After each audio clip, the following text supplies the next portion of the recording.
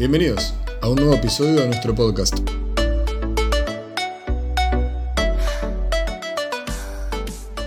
Hola a todos, me llamo Gonzalo Balazañán, soy parte del equipo organizador de la 16ª edición del South American Business Forum y en esta oportunidad me acompaña Anna Kazumi Stahl.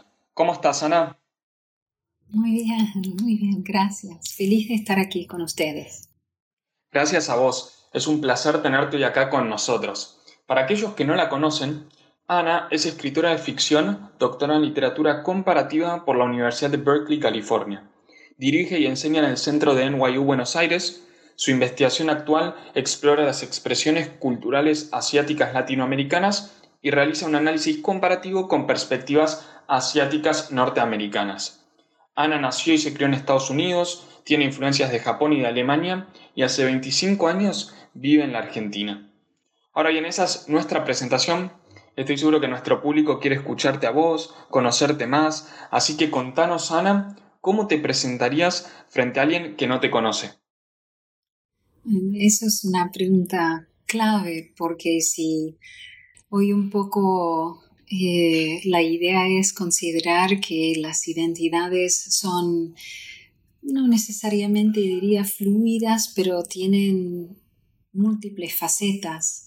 Entonces me has presentado como escritora, me has presentado como docente, investigadora, pero también de alguna manera soy una persona que presta atención a las mixturas, a las confluencias, a las posibilidades de entablar nuevos encuentros. Entonces, a mí en general, a lo largo de mi vida, he ido armando como si fuera maneras híbridas de presentarme. Soy investigadora, pero también escritora creativa. Soy estadounidense, pero también japonesa. Elijo vivir en Argentina, elijo escribir en el español de esta región, el castellano rioplatense, pero a su vez me reconozco como hablante no nativa. A mí me interesan estas cuestiones de las identidades que, más allá de la presentación, que tiene cierta utilidad para cada situación, que permite abrirse un poquito hacia algunas pequeñas sutilezas o cuestiones inesperadas, ¿no? Qué interesante. Y sobre esto que comentás de las confluencias, ¿cómo es trabajar y vivir en otro país, en otra cultura muy distinta de la que venís? Sí, es un gran desafío. Yo creo que todo el mundo realmente debería tratar de aprender un idioma al punto de buscar expresarse en ese idioma, porque cada lengua, cada cultura tiene otra manera, digamos, de formular ciertos conceptos y a mí esa plasticidad, cuando vos tenés que salir de lo sobreentendido y buscar forjarte el camino de nuevo, hace bien, pule, clarifica. Entonces eso por un lado me atrajo y me interesó bastante. Parte de eso es también la receptividad, que uno, siendo de culturas un poco más estructuradas, culturas que tienen mucho más pautas para la interacción, mientras aquí uno cae en un ambiente en el que, bueno, nada, es mucho más más libre, más metido, si uno quizás podría decir. Me acuerdo cuando llegaba aquí, por más que yo buscaba ejercitarme con la lengua nueva, enseguida las personas me hacían preguntas que bajaban de las capas superficiales ya a ahondar un poco más, uno sintiéndose que no habrá problema en preguntar cosas personales, en acercarse mucho, en tocar temas que quizás sean controvertidas o un poco tensas. Hay una comprensión, una elasticidad, una aceptación de lo que puede ser las emociones, digamos, las tensiones, las ansiedades, aquí está a flor de la piel eso, no hay problema, no son trabas necesariamente. Estoy hablando de situaciones interpersonales comunes, ¿no? Cotidianas, en relación a culturas mucho más rígidas en cuanto a lo que uno puede preguntar al otro, en qué momento, a partir de qué etapa de la relación, ¿no? Todo mucho más controlado, mucho más. Aquí una espontaneidad que hacía que se corrieran cortinas. Uno encontraba una gran frescura y también una seguridad, una aceptación del lado del otro. Y quisiera mencionar algo quizás un poco más sensible también, porque cuando yo llegué a Argentina, vine de experiencias en Alemania, en Estados Unidos, en Japón, donde por un lado no es correcto, digamos, no es de buenos modales mencionar la etnicidad o la raza de la otra persona. Y si fuera a pasar, 99% se entiende como gesto agresivo o de emitir un juicio. Cuando vine aquí, diría realmente por primera vez experimenté un lenguaje hacia el otro, hacia la cuestión de la otredad, de la diferencia, que tuviera apertura, que tuviera curiosidad. No estoy diciendo que aquí no hay discriminación, estoy diciendo que a mí me despertó un gran interés la posibilidad de dialogar con personas en el que no estuviera vedado hablar de cuestiones de diferencia cultural, de diferencia étnica, porque eso siempre había sido un terreno de agresividad donde yo me crié. Así que bueno, eso también fue un factor, diría, bastante concreto. Pero lejos del factor más concreto fue descubrir en el ambiente de trabajo académico, en el ambiente de estudio, donde caí primero, y luego en el ambiente de trabajo, cuando empecé a tener empleos aquí en Argentina, el espíritu colaborativo y los mecanismos de colaboración estuvieron ya todos armados y en flujo, y hacía que en los equipos había mayor capacidad de verse, oírse, de discutir cosas y también diría de resolver cosas. Me acuerdo muy claramente una vez en un equipo del departamento de inglés donde yo estaba enseñando, había siempre cierta división entre aquellas personas que se dedicaban a dar clase, generalmente con pedagogías que buscan percibir a los estudiantes, a los perfiles diferentes de los estudiantes y no estandarizar, digamos, ¿sí? Buscar percibir un poco más lo individual, lo personal, las pequeñas diferencias que hará quizás un poco más importante enfatizar una cuestión u otra cuando uno está dando clase, o explicar de una manera o de otra manera según los perfiles de tus estudiantes.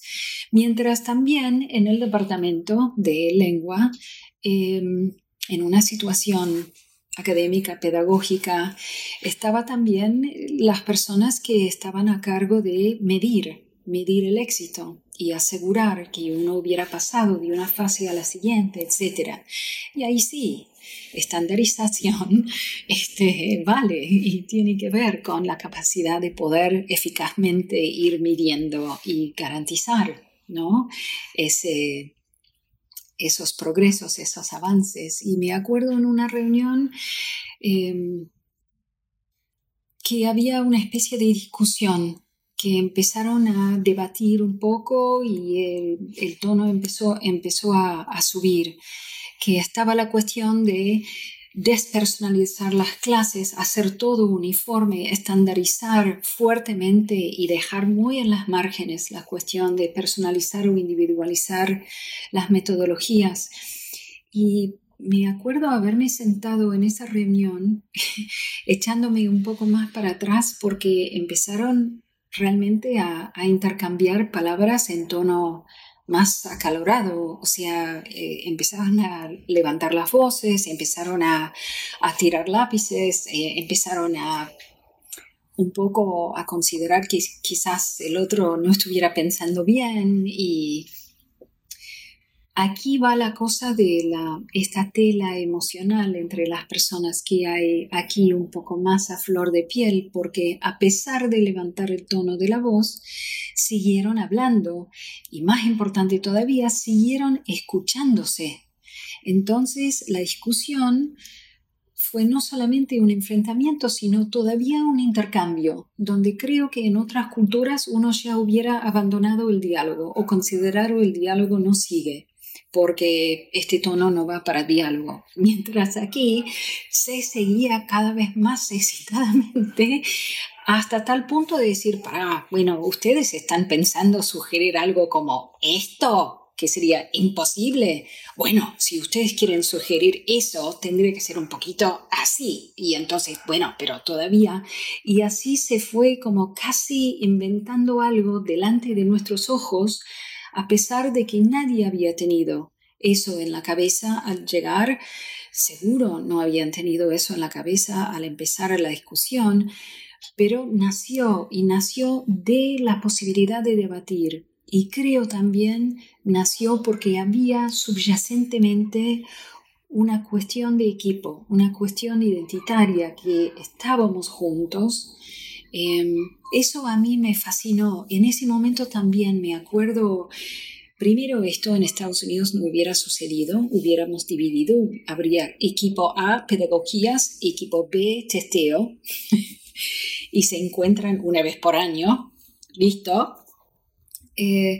Pero también había algo que me recordaba algunas vivencias en Japón o en colectividades japonesas, donde a pesar de todo, de alguna manera, hay una tela que es la unión del grupo. Eso se llama wa. Pero bueno, eso también se sostenía, el hecho de ser grupo se mantenía. No era tan fácil fragmentar eso como podría ser quizás en Estados Unidos. Me hablaste de Argentina, me hablaste de Estados Unidos, ahora te saco de esta parte del planiferio y te llevo a Japón. ¿Cómo describirías la cultura japonesa? Antigua, llena de, ¿cómo se puede decir? Aparentes contradicciones, porque es extremadamente tradicional y muy con un eje o un centro de gravedad bien anclado en las tradiciones, pero por otro lado muy ágil para el cambio en cuanto a innovación, adaptación tecnológica, buscar modernizar. Eso me parece muy interesante, como destacar primero. También Japón es muy, muy poblado. Más allá de las grandes urbes, todavía en otras partes de Japón donde hay urbanización, la gente está muy cercana a uno a la otra persona. Y hace falta saber cómo convivir calmamente cuando es tan saturada la población. Eso también es algo a remarcar. ¿Qué más? Japón es extremadamente heterogénea. Creo que la imagen de afuera es de algo bastante como si fuera homogénea, como una esencia japonesa que es igual en el norte, en el sur, pero realmente no es tan así. Japón tiene personas indígenas en el norte. Japón tiene también personas que anteriormente era una colectividad autónoma y fue incorporado en el país japonés luego. Me refiero con este ejemplo a la isla Okinawa, que me interesa mencionarlo especialmente porque la gran mayoría de los inmigrantes japoneses a Argentina son oriundos de Okinawa. Y a mí me resulta importante poder reconocer las capas, las sutiles diferencias dentro de la identidad japonesa, ¿no? Que pueda ayudar a reconocer algunas características que serían autóctonas de los okinawenses, que no son necesariamente de la capa que envuelve a todos, que sería lo que más externamente se reconoce como japonés. Sí, ¿y cómo es el trato entre personas en Japón? Japón antes que nada también tendría que haber dicho antes que Japón es una cultura en base al grupo, más que en base al individuo. En ese sentido, había en algún momento dicho que la cultura japonesa o la mentalidad japonesa es colectivista, pero luego me dijeron que en español tiene quizás algunas otras connotaciones esa palabra, por lo que empecé a tratar de buscar otras maneras de describirlo. Es un espíritu de grupo. Incluso la identificación del individuo tiene que ver con el contexto, el entorno, el alrededor. Entonces uno quizás se nombraría de una manera dentro de la familia, se nombraría de otra manera en la escuela o la universidad, quizás, sí, ¿se entiende? Uno no llevaría su etiqueta de identidad propia sin cambiar inmutablemente así de entorno a entorno, de situación a situación, sino que habría algunos cambios. Creo que esto más naturalmente se puede considerar en relación al uso de usted, quizás, que a veces he visto que de pronto algunas personas hacen el voceo y de pronto al cambiar de situación, de pronto están utilizando usted. Y también he notado en algunas situaciones donde las personas se dirigen a personas mayores, incluso que sean parientes mayores, queridos, suena el usted de alguna manera afectuoso y cálido. Creo que estas pequeñas sutilezas también hacen notar que en esta cultura también uno cambia un poquito cómo es la identidad, cómo es la actuación de uno mismo, porque depende un poco a quién uno se está dirigiendo o en relación a quienes uno está presentándose y actuando. En Japón esto es mucho más patente, mucho más extremo. Por eso la palabra wa que mencioné antes, que significa literalmente armonía, es un factor que rige casi siempre y con mucha fuerza en la manera de actuar, la manera de ser, la manera de entenderse. Uno siempre va a privilegiar la armonía en el grupo, el equilibrio, el bienestar en el grupo, por sobre quizás algunos impulsos o algunas cuestiones individuales. Se entiende que hay un bienestar personal e individual que viene del bienestar del grupo, que se debe al bienestar del grupo, así que uno se pone las cuestiones egoístas o individualistas en un segundo plano, no como autosacrificio, porque digo de nuevo, el bienestar del grupo, mi contribución al bienestar de mi grupo me hace bien. Entonces, no es una cuestión masoquista, ¿no es cierto? Estoy tratando de explicar lo que es esta manera de identificarse a través del grupo.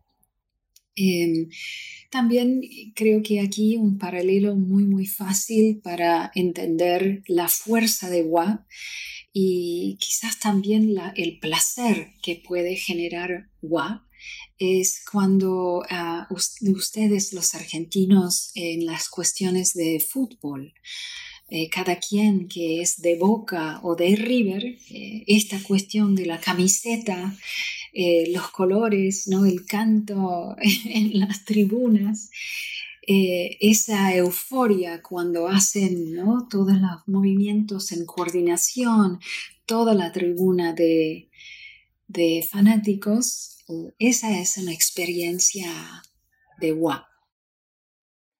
Mencionaste distintas culturas y muy diversas. Japón, Argentina, Estados Unidos. ¿Crees que existe la sociedad perfecta o un modelo a seguir? Y cada uno tiene sus modelos. Hay que admitir que muchas veces se considera o veo que quizás se refiere a la cultura japonesa como idealizándola, la manera de lograr una cuestión bastante pacífica en los grupos, de armonizar, ¿no? De responsabilizar a las personas. Pero por otro lado, Japón es un país, es una sociedad, es una cultura que funciona con muchas pautas. Y estas pautas son bastante rígidas, meticulosas y detalladas. Y lo que uno pierde allí es la cuestión de las libertades individuales. Por un lado, para el japonés, por ahí la libertad individual no es una cuestión tan cómoda.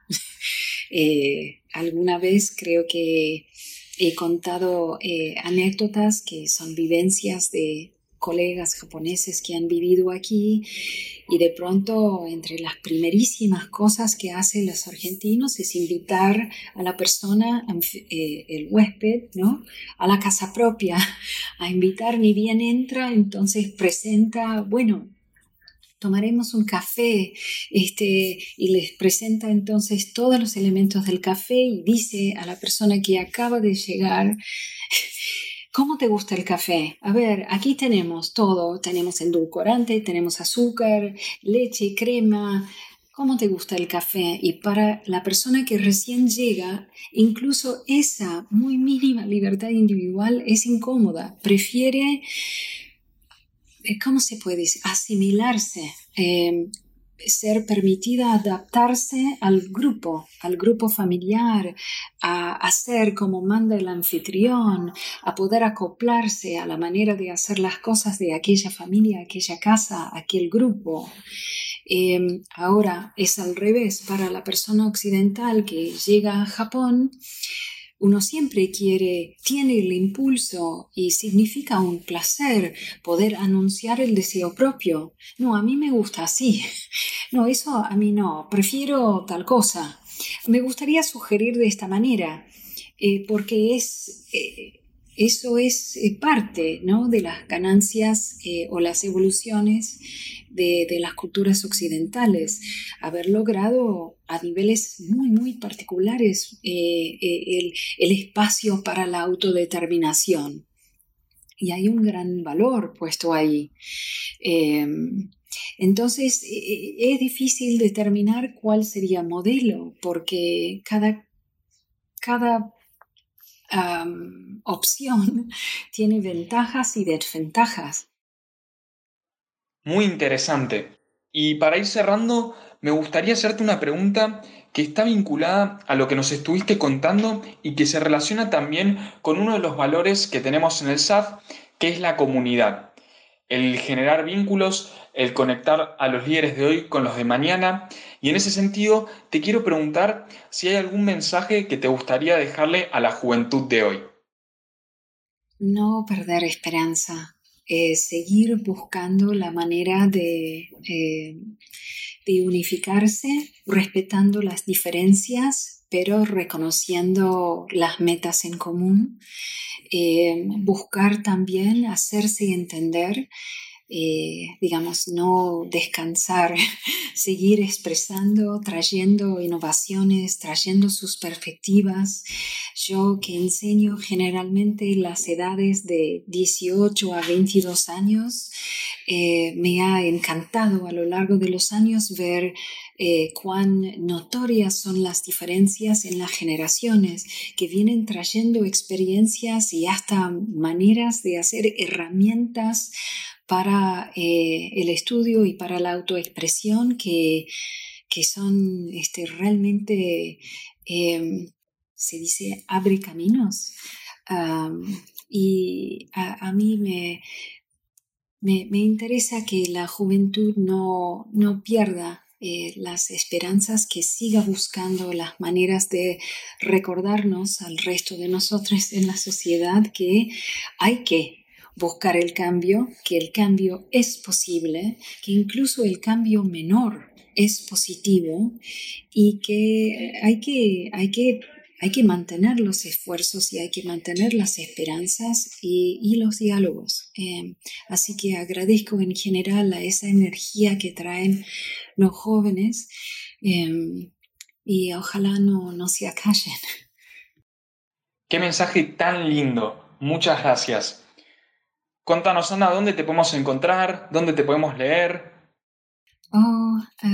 Habiendo dicho recién que las herramientas de la juventud son muy buenas y justo aquí tienen una persona de más avanzada edad que no está en las redes sociales.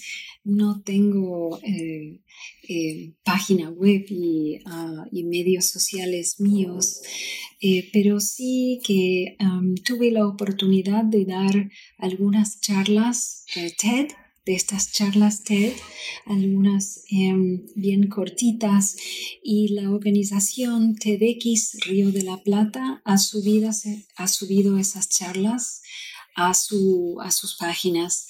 Así que eso es una manera, si uno quisiera escuchar un poco más sobre estas ideas y estas vivencias multiculturales y también en vinculación con Japón, podrán encontrar esas charlas en TEDx Río de la Plata. Y también más temprano este año publiqué un libro, uno de los cuadernos de Malva Literatura, a través del Museo Malva, con becas de mecenazgo de la ciudad de Buenos Aires. Y eso era en base a unas charlas que había dado acerca de literatura del siglo XX de Japón. Pero el libro contiene una especie de fase introductoria donde trato de explicar algunos códigos culturales japoneses y luego, por supuesto, a través de cada autor vamos avanzando a lo largo del siglo XX. Hay muchas ideas, muchas vivencias, muchos conceptos y valores que creo que resuenan con lo que hemos estado charlando hoy. El libro se llama Miradas, literatura japonesa del siglo XX, y es del Malva, del museo. Y me advirtieron que está disponible para compra en línea a través de la tienda del Malva. Y seguramente el Malva también ha hecho el trabajo de asegurar que llegaran ejemplares a bibliotecas. Excelente, Ana. Nuevamente, muchísimas gracias por compartir este momento con nosotros. Fue un placer enorme hablar con vos. Muchas gracias, Gonzalo. Muchas gracias por haber escuchado. Te esperamos en el próximo episodio.